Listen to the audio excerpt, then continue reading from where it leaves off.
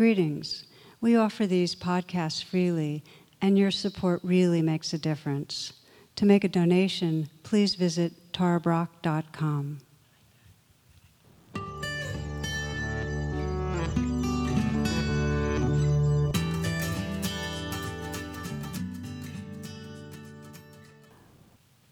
Namaste and welcome. When I was in college many decades ago, I read the series of books that were written by Carlos Castaneda about the shaman Don Juan, and I know many of you are familiar with them, and had many takeaways, but perhaps the most memorable was built into this little quote right here. The shaman Don Juan's teaching, "How can anyone feel so important when we know that death is stalking us? The thing to do when you're impatient is to turn to your left and ask advice from your death. An immense amount of pettiness is dropped if your death makes a gesture to you, or if you catch a glimpse of it, or if you just have the feeling that your companion is there watching you. An immense amount of pettiness is dropped if your death makes a gesture to you." So this notion of death as an advisor is one that really actually goes through many spiritual traditions. It's the wisdom of impermanence. And when we open to remembering the truth that this life is a flash, it's coming and going, our perspective shifts in a very dramatic and usually very wholesome way. All pettiness falls away. And I was reminded of this recently. Jonathan and I were having dinner with a couple, and one of them, the man, said that he asks himself most days, how would today be different if I asked advice for my death? What would I remember? What would be important today? And he just uses that as one of his daily practices. And I think it's a really powerful one. If we say, well, how would the rest of this day be if we really were paying attention to the reality that this life is coming and going and we don't know when? So typically, we don't remember to tap into that wisdom. We get into what I often call that daily trance, where our concerns are way narrow and way small. Some years ago, I saw this cartoon, and it's got a graveyard, and the bubble that you're reading is coming up from under the ground. And it says, "Hey, I think I finally decided what to do with my life." This is the caption: "Ed pushes the late bloomer envelope to exciting new levels." Remembering what matters. So it's in all wisdom traditions, but I know that since college, and it's deepened for me in growing up, that the more that I am intimately or radically sensing, okay, this body-mind is here now and is going, really the more I open to love. There's a direct correlation to remembering death and opening to love. And it came clear in a certain way when I was at a meditation retreat with Thich Nhat Hanh, and I went with a very dear friend, and we had both been quite busy in our lives, and we were thrilled that we were going to be able to take off a weekend and go to this retreat that was only a few hours away in Virginia. And it was a lovely retreat, and at the end of it, Thich Nhat Hanh had everybody get into pairs, so I buddied up with my friend Louisa, who happens to be a teacher in our community here, and he said, okay, now what the first thing to do is to bow and say namaste. Namaste means I see the divine or the light or the sacred in you. So we did that. And then he said, hug each other. So we were hugging each other, and he said, now on the first breath, as you're breathing, reflect, I'm going to die. I'm going to die. And then the second breath, you're going to die. You're going to die. And then on the third, and we have just these precious moments together.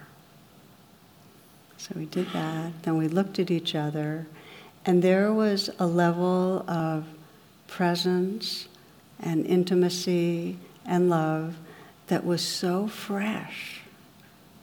It was so fresh. It was not an idea about loving. There were no barriers there. It was just in the face of, hey, we've got these moments. The loving that was always there just manifest in its full flesh. So love and presence and death. And I don't think of it at all as grim.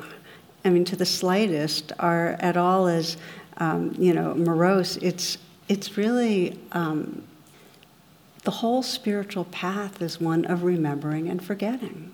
You've probably noticed that we get inspired, we get in touch with something, we quiet down, we sense some wonder or some beauty or some tenderness. Oh yeah, this is why I do this stuff. And then we get small-minded and we get grim and we get petty and all that stuff, and there's forgetting. And one of the great tricks is to learn not to blame yourself for forgetting, because it just happens. It happens to all of us. So what I'd like to reflect on together in this class are what are four very archetypal and beautiful pathways to remembering, given the tendency to go into trance. These are ways to really let death be an advisor and to really wake up to our life. And I thought what I'd do is begin with Rumi, because Rumi sets us up quite well. Okay, so in one of his poems, Rumi describes 3 fish in a lake. And what he's describing is how they respond when a fisherman comes to the lake with a net and they want dinner. And so what they do is the intelligent fish right away says, I know my true home, and immediately resolves, I'm going to the ocean. I'm not staying here. It's like, why stay in a little lake when you know you belong in an ocean and you're going to die? So the other 2, rather than following them, unwisely choose to stay in the lake. Stay comfortable, stay where we are, stay in our familiar patterns. So now I'm going to read Rumi, who says it a lot more eloquently than me. What can I do to save myself from these men and their nets? Asked the second, described as half-intelligent. Perhaps if I pretend to be already dead. He bobbed up and down helpless within arm's reach of the fisherman. Look at this. The best and biggest fish is dead. One of the men lifted him by the tail, spat on him, and threw him on the ground. He rolled over and over and slid secretly near the water and then back in. Meanwhile, the third fish, the dumb one, was agitatedly jumping around trying to escape with his agility and cleverness. The net, of course, finally closed around him, and as he lay in the terrible frying pan bed, he thought, if I get out of this, I'll never live again in the limits of a lake. Next time, the ocean. I'll make the infinite my home. I'll make the infinite my home. So this is our situation. As with these fish, our mortal forms will die, and if we don't find true refuge, if we don't recognize some sense of something formless, something larger, deeper, more filled with awareness and love than our day-to-day mind state, we will suffer through it. That's staying in the lake or staying in our small-mindedness. And we do it in different ways. We can see ourselves playing out as the fish did. Sometimes we're like the dumbest fish that's trying to escape with agility and cleverness to outwit death. And we do it in all sorts of ways, and endlessly trying to manage our life and worry and arrange things and prove ourselves and get approval. And that all reinforces the prison of the small mortal self. Or else we do it like the other fish that kind of plays dead. We leave ourselves. We don't live true to ourselves, and we try to meet other people's expectation. we dumb ourselves down by numbing ourselves out in some ways. In other words, we play dead to our true nature. So the freedom that's modeled by the first fish is the freedom of remembering who we are, of really not stopping short of sensing the mystery that's really living through us. And that's when we talk about true refuge, that's true refuge.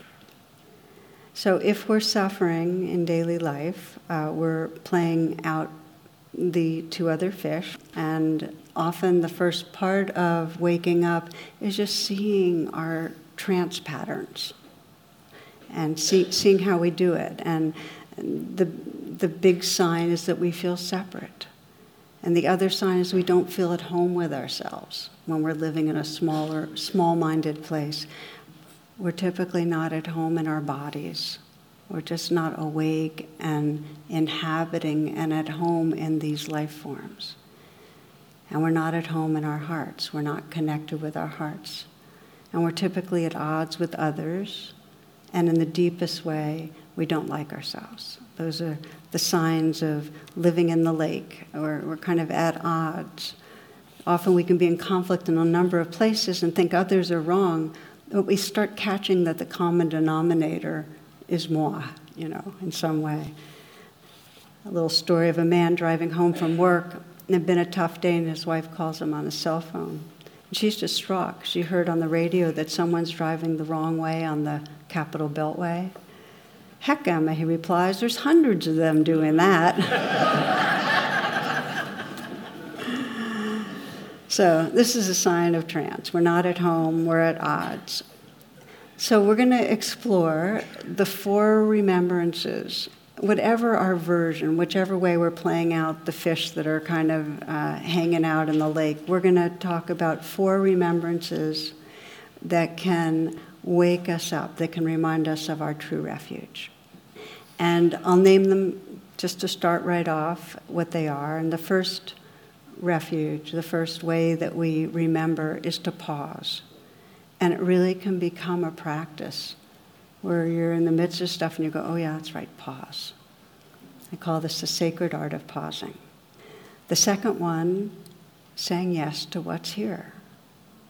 And those of you listening live just did some practice with that in our meditation tonight, saying yes to what's here.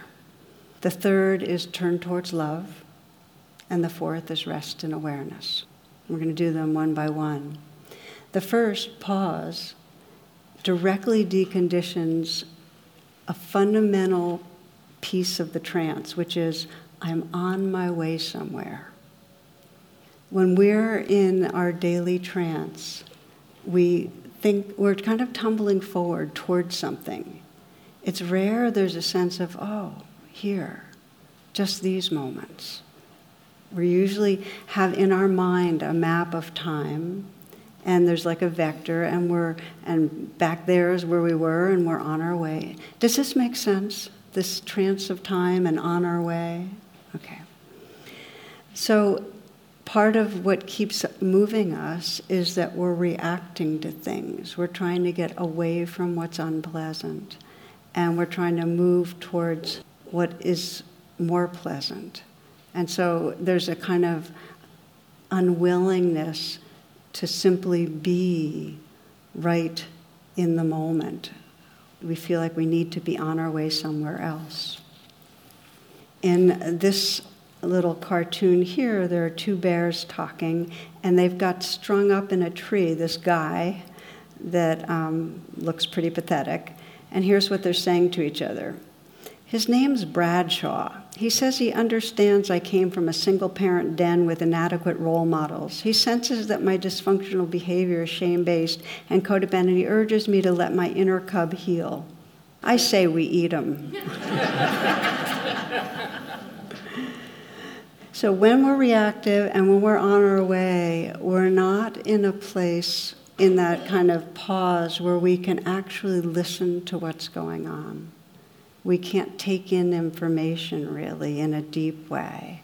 It's very much part of our cyber brain now that we're so busy skimming the surface on our way to the next piece of information that we don't absorb deeply. And there's been more and more research on how deeply we take in things. We don't have as much capacity to pay attention. Pausing doesn't come easily. And yet, think of the word understanding. You have to stand under. You have to be here for life. Pausing is really the gateway to being intimate with anything that's going on. And as I'm speaking, you might scan today. And I wonder, as you scan, if you just think of today, was there any conscious pausing?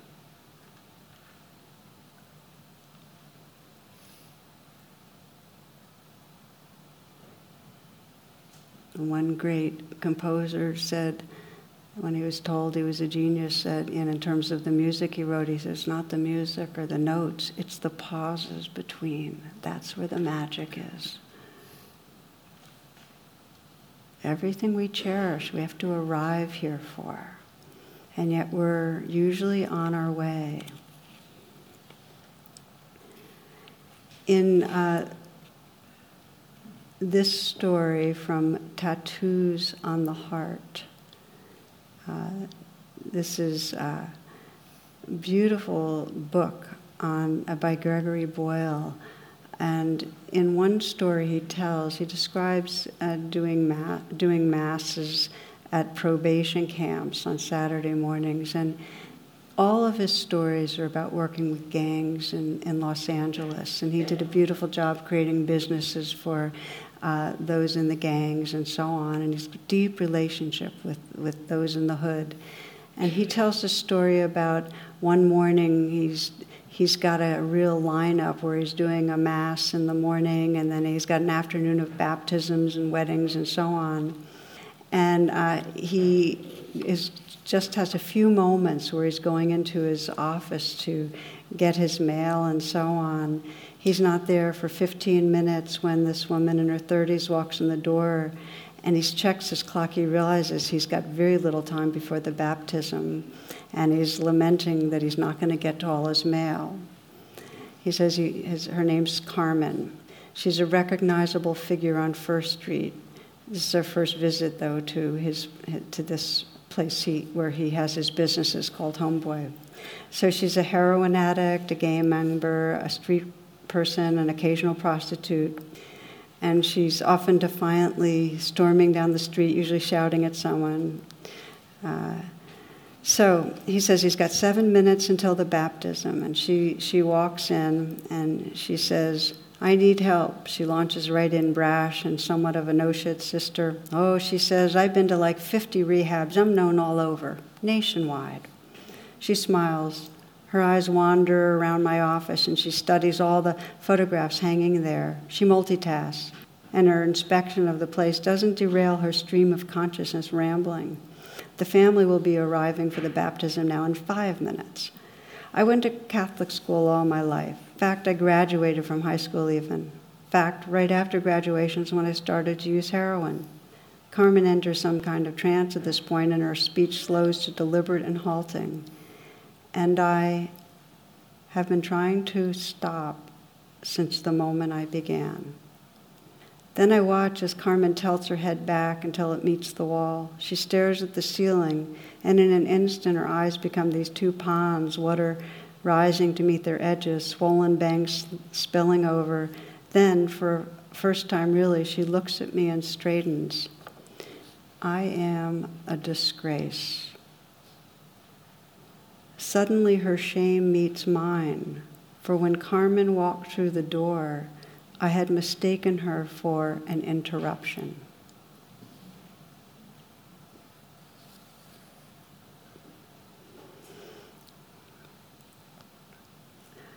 Whenever I share that story really goes deep into me, because I can think of all the times in my life when I'm with somebody and on some level I'm trying to get on to the next thing, and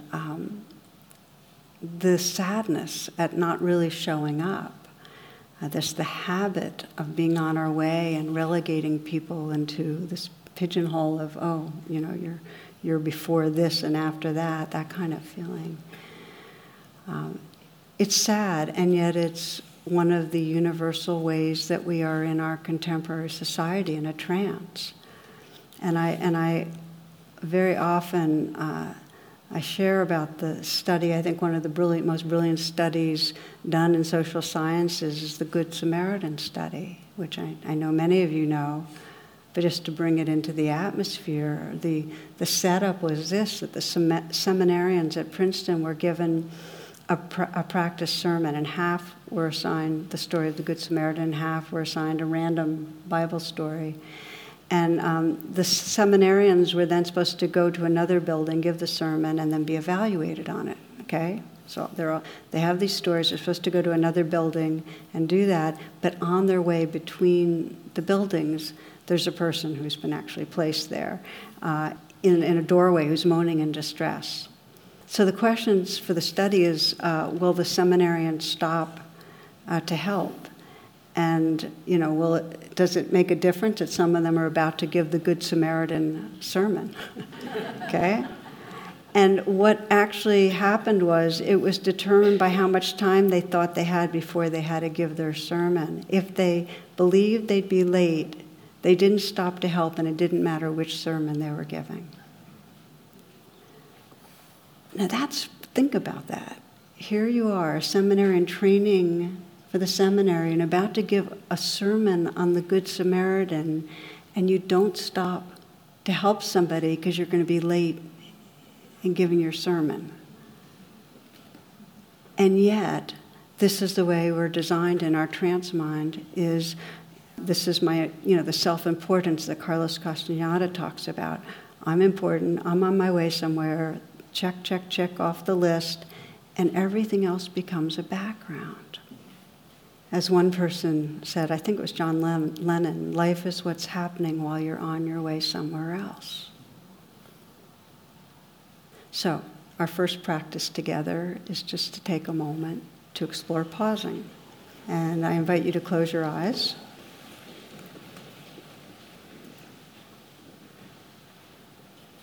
And you might bring to mind a situation that comes up very regularly that you rush through. It might be something that comes up with yourself or with others, where you're speeding around. Maybe with children, partner, at work. Someplace where you might want to experiment pausing. And pausing can be for 5 seconds. A pause is simply a way to reconnect with yourself and your life. So choosing a situation where you think you'd benefit from pausing.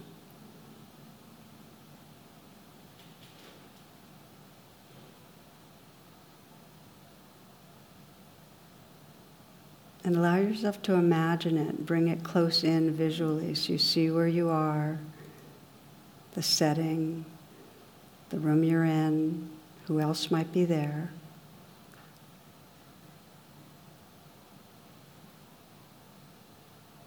And just set your intention, sense that your intention is to pause, even if it's short.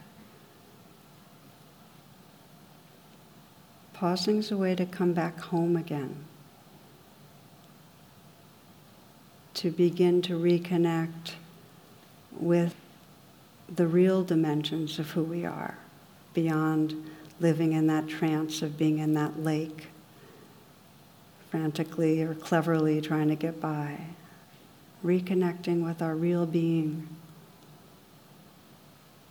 Imagine a situation. Imagine yourself pausing, arriving, breathing.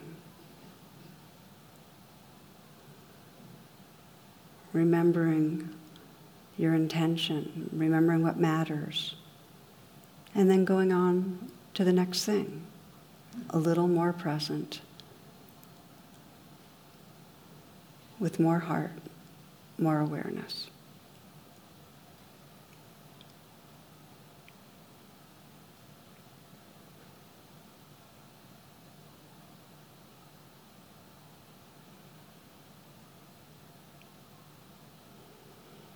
And taking a few full breaths. So that's remembrance, pathway number 1, pausing. Second one is saying yes. You might remember the story of the wise sage, and people would bring their great troubles, and they travel a long distance to see him, and he would first make them sit and meditate, and then he'd say, I have one question for you. And that question is, what are you unwilling to feel? Most of us, when we're stressed, get very, very busy pushing away the vulnerability that's inside us. We're bicycling away from the present moment and from the discomfort. And the more stressed we are, typically, the more we're saying no to the moment and in some form of reactivity. And the way we resist the moment, well, we judge others, we judge ourselves, we obsess, we worry, we numb ourselves. These are ways we say no. So a very basic part of coming back home again is sometimes described as developing equanimity, or this window of tolerance where we actually tolerate the uncomfortableness of presence, the feeling of vulnerability or quakiness or unsettledness or in-betweenness, where we not just pause, but we actually say yes to the life that's right here.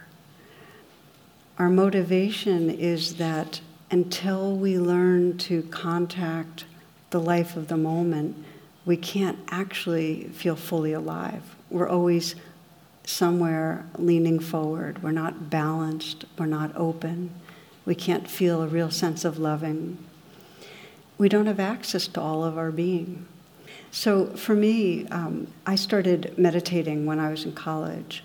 And I remember one of the places that I was most aware of where I was saying no was that I'd be doing work in the evening, and it was near to impossible for me to be writing papers or doing work and not also eating. And I just find myself, it's like I would swear the next morning when I'd wake up I wasn't going to do it again because I'd feel wretched. But every night I'd start working and I'd go and I'd get whatever it was I was into eating at that point. It was more on the sweet side. You know, it was the sweet that would spike me because I was feeling dull, but then I'd really crash. It was bad, you know. So meditation was starting to meditation teaches us to enlarge our window of tolerance. Meditation basically says, come back and be with what's here. So I was getting used to saying yes to what was here. And that's what I targeted, was could I sit there and really want to not feel what I was feeling, and in some way say yes. Some way say, okay, these feelings belong here. They're waves in my ocean. They're going to come and go, and it's okay. And at first, it would be like I could extend for maybe 5 minutes, and then I would go to a refrigerator, and I wouldn't even know I was going to a refrigerator until I was already back with a big bowl of something. But gradually, it enlarged, so I could wait longer, and the urge would come and it would go. And so some days I just didn't get anything, and that started increasing until I started feeling a lot more like my evenings were creative and healthy. And then I started extending it to other things in my life. But that was a really, really big one, because food was an issue through college for me, and that was the place I was most addicted. We do it, though, in all sorts of domains that we're not aware of, where something uncomfortable in us has us leave. We do it in relationships. When we're uncomfortable with other people, we overtalk. Or else, when we're uncomfortable, we freeze up. Or we might present just the self we think is going to get the approval we want. In other words, how we are with each other is the way we think we need to be to have them feel a certain thing towards us. That's because we're just uncomfortable just being who we are. Most of us have fears that the who I am is not good enough to be loved. So that vulnerability makes it hard to just be natural. We put on something. Does this make sense, what I'm saying right now? Okay. So it's an amazing training to begin to say, okay, rather than say no and do those exit strategies, I'm going to just go ahead and feel uncomfortable. And yet when we do, and we learn to stay, we start finding a presence that's there that's actually quite creative and alive. Example, I'm remembering as I was writing this talk that I thought I'd share, was of a man and his father. His father got older. They always had different political views, but it became really, really distant. And his father was far more conservative than he was. And there was a lot of conflict and tension in the relationship because, in a way, his father would goad him with outrageous things, and he knew he was being a little outrageous, but this guy could not resist. He was just went for the bait every time. So it got more and more entrenched. So this man decided he was going to explore what it was like to have his father make statements that he thought were really out there and actually, indicated misinformation and harm and so on. But he was going to let his father, because it didn't help to argue. That wasn't certainly, he wasn't like, waking his father up to new truths. It was just an argument. So he decided to practice saying yes to his discomfort. So his father would do something, and somewhere in him he'd go, okay, this feels really yucky, horrible. And yes, just let it be here. And it was a bit of a game, so he actually started doing it in a very concerted way. It threw his father off balance because, he had nobody to push against. And eventually his father seemed to get bored with goading him because he just didn't really react back. And but what he was finding in that presence was that he started to see in his father a few different things. He would see that his father's insecurity, that as he got older, he got more rigid because he was anxious about his aging and his relevance, and he just got tighter. But he also was just in that space that he arrived in. He also helped him remember what he admired about his father, who had always been utterly dedicated to his family, and who was a very smart business guy, and he was a fabulous photographer, and so on. So he was able to, rather than talking about politics, he could, in a way, respond to his father in areas that made his father feel better about himself. I share this story because when we start saying yes to what's in the moment, we start accessing a whole lot more choices and creativity. Gives us a lot more freedom. And when it comes to the really big, deep, challenging situations where death is an advisor, learning to say yes to the moment gives us our life in the moment. And here I'll share a friend in this community here, and this probably was about 15 years ago, found out she had cancer that had metastasized and she didn't have very long to live, and she and I were very close. And she was telling me, and we would meet and talk every week in those last few months, how her relationship with her body and mind was changing. And she said, most of my old ways of trying to make myself feel better and thoughts about a better future are useless.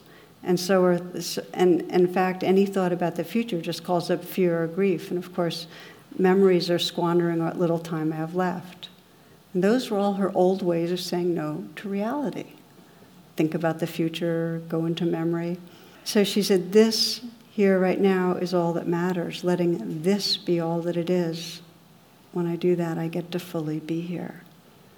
And I remember the day she said that because she said, this is all I've got. This.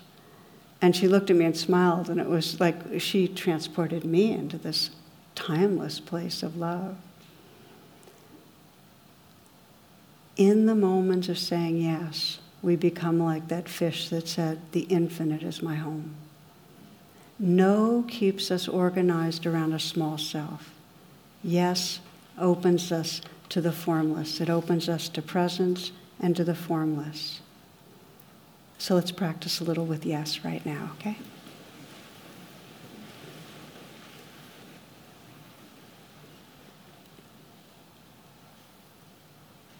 As you let yourself arrive right here,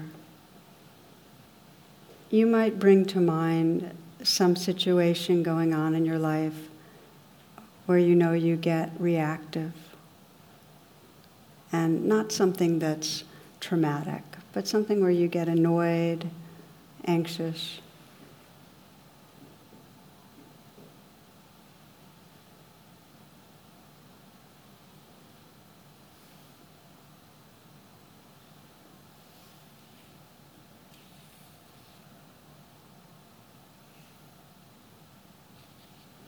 And when you have it in mind, imagine that you could go right to the part of that situation where you get triggered. And freeze the frame and sense what's the worst part of it, like what's really triggering you, what you're afraid of, what you're not liking. And just sense you could make that U-turn and just bring your attention within yourself, and that you can choose to pause and say yes to what's going on inside you. Just whatever the feelings are, just letting them be there. It's like you're saying, okay, this is the reality of what is coming up in me right now. I don't have to react. I can just be with this. You're saying yes and breathing with whatever's going on in your belly or your throat, your chest.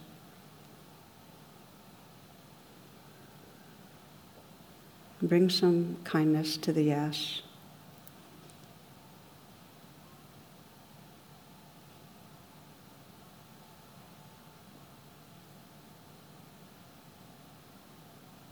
Again, it's like these are waves in your ocean, and then you can let them be here. It's okay.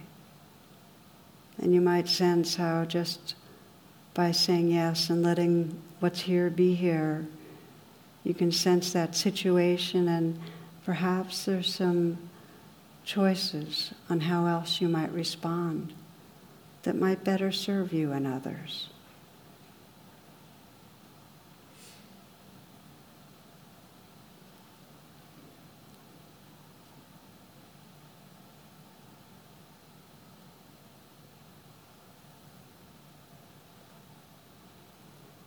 Saying yes is the beginning of deepening presence and reconnecting with more of our intelligence and our heart.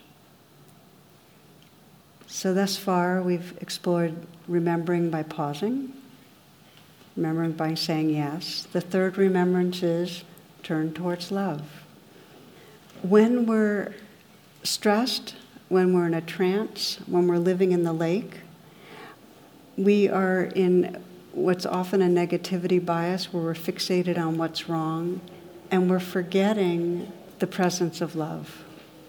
We're forgetting love. So one of the key remembrances is there is a way to feel connection in this life, and we can start to find it at any moment. I love this cartoon where you have two women having tea together or coffee, and one of them has a child who's on a stepladder with goggles and a blowtorch, and he's blowtorching into the wall the words, "I need love." And one mother's saying to the other, "He's just doing that to get attention." So we know from attachment psychology that this is the whole evolution of the human psyche, that what a newborn or infant most needs is good attachment. We know that that's what allows the neurons to make all their connections and healthy development and good relationships with others. And we're on a spectrum of how well we were met by our parents. But it makes all the difference. One story describes in the first week of life the set of twins who were each in their incubators. They were born prematurely, and one wasn't expected to live. And the hospital nurse went against the hospital rules and placed the babies in one incubator. And when they were placed together, the healthier of the two threw an arm over her sister in an endearing embrace. And whatever we make of this, the smaller baby's heart rate stabilized and her temperature rose to normal. There are countless stories. I have many, many stories of infants and how nurturing is what made it possible for them to live. It's essential. So there are many ways that when we explore turning towards love, there are many, many ways. And each one of us needs to experiment. What is the easiest, or quickest, or most nourishing way for you to remember love? Sometimes we can offer love inward. Sometimes we can call on and imagine ourselves being loved by others. Sometimes we extend love. Somebody sent me this card.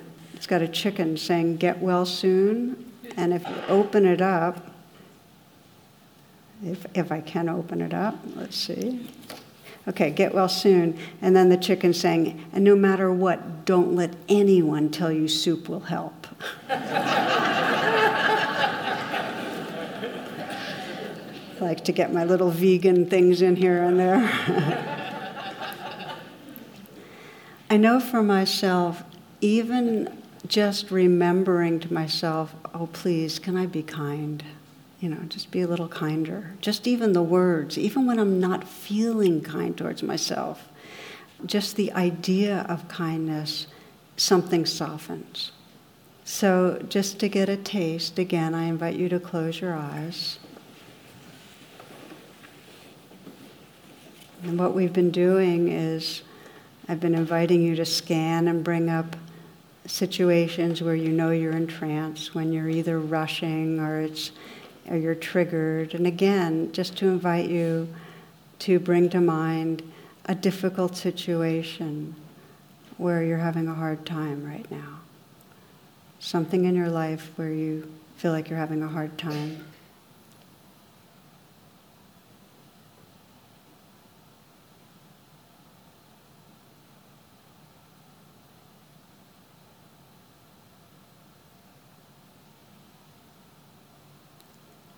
And when you bring it to mind, just notice how you've been relating. Have you been has it been the mentality of trying to solve the problem and try to fix things? Have you been hard on yourself or hard on somebody else?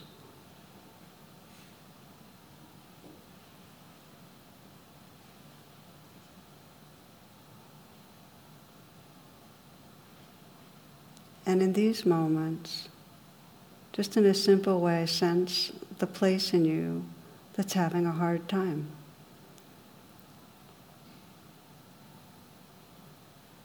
The part of you that's either overwhelmed or afraid or hurt, confused, whatever it is. And just in these moments, have the intention towards kindness. You might, as we often do, put your hand on your heart.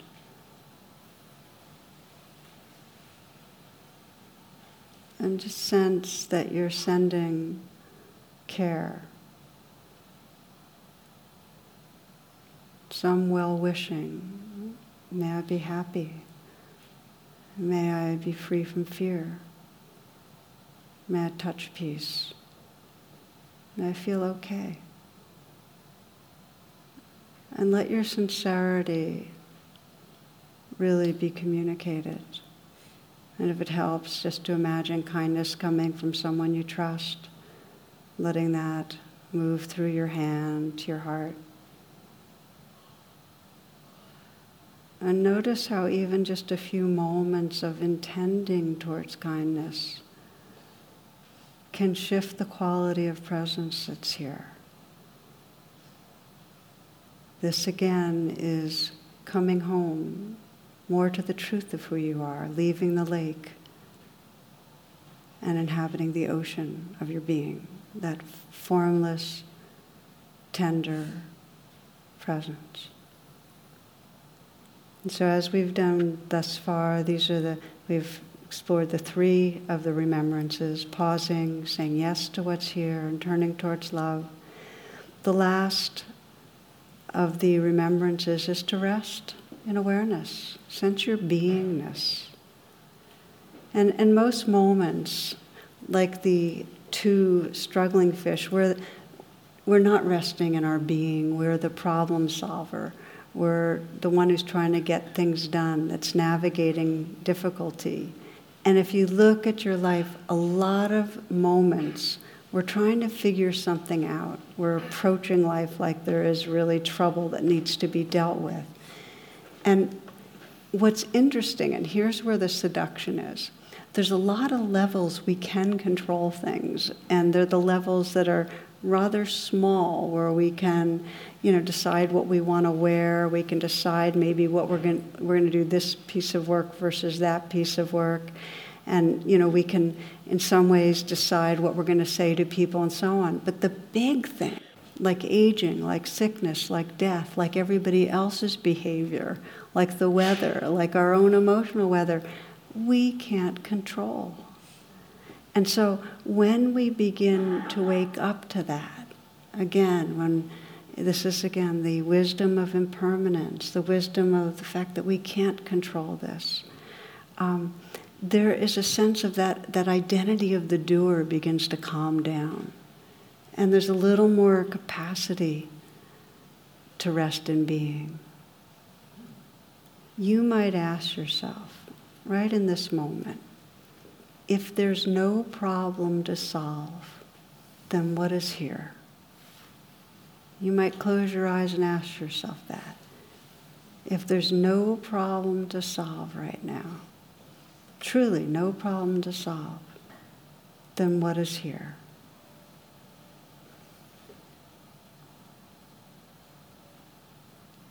When we let death be an advisor, we can sense there's really nothing ahead that we have to solve. And it doesn't have to be just the big deaths. It can be just sensing these moments are flowing by. We can rest some of this flow. We'll continue for a moment just exploring this, resting in awareness. You might sense what's around you, the sounds, the sensations, the movement of the breath.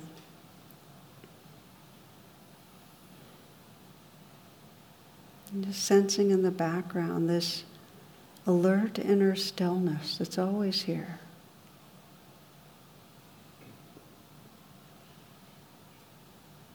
Relaxing back. The habit is to reconfigure and get busy and think we're on our way somewhere. But when we start noticing that more and more, we can ask ourselves, we can inquire, well, if there's no problem to solve, what's here?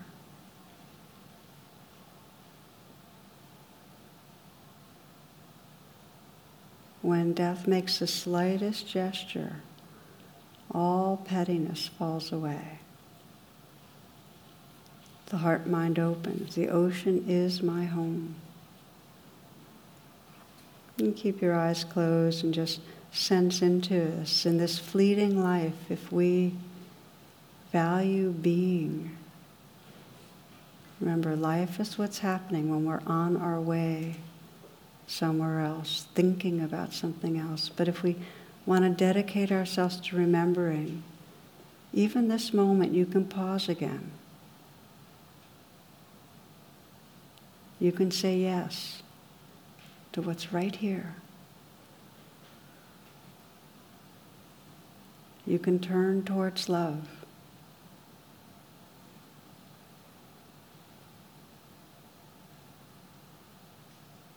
And then you can just rest in the love and the awareness that's your true home.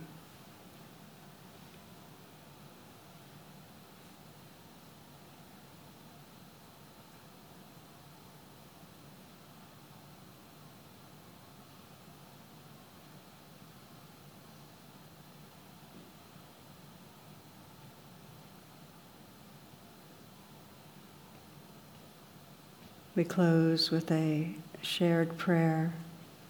May death be an advisor. May the wisdom of impermanence help us remember to live this moment, this day, from loving presence. May we all awaken these hearts and minds. May all beings everywhere be free. Namaste, and thank you for your attention. For more talks and meditations, and to learn about my schedule or join my email list, please visit tarabrach.com.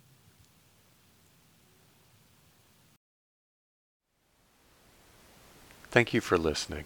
To learn how you can support the teachers and Dharma Seed, please visit dharmaseed.org/donate.